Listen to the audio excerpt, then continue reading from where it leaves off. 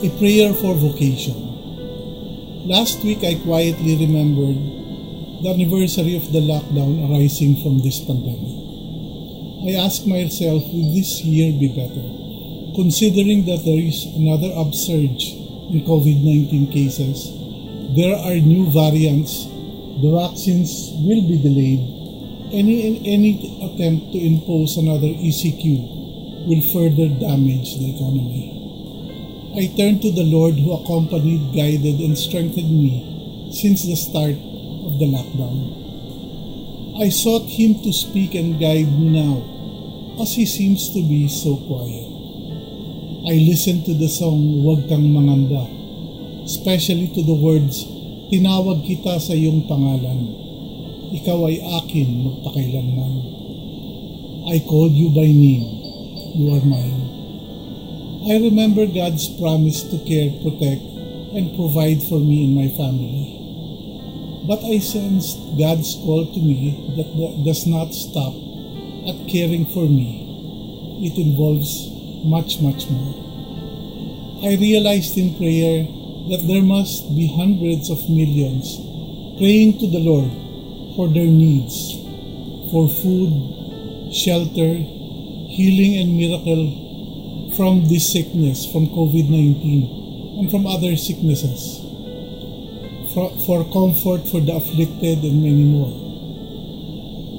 My needs and fears pale in comparison to them. It dawned on me that instead of praying to God for my needs, fears and concerns, I should be praying and doing something for the concerns of others. In prayer, God's call to care, protect, and provide for me involves caring, protecting, and providing for others. I encounter, through His divine appointments, using the resources He gifted me with.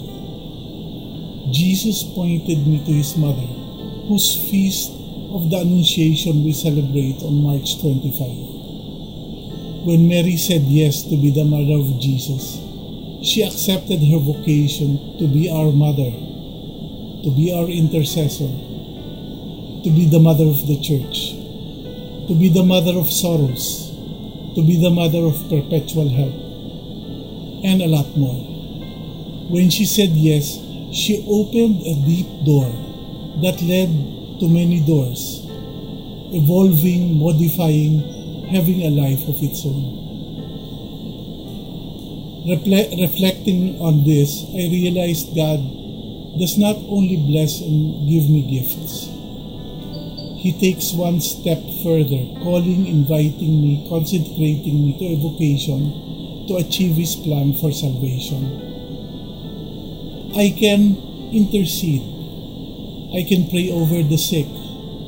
I can help by contributing time, talent, and resources. I can talk to people, to listen and to encourage them, to bring them to them God's Word.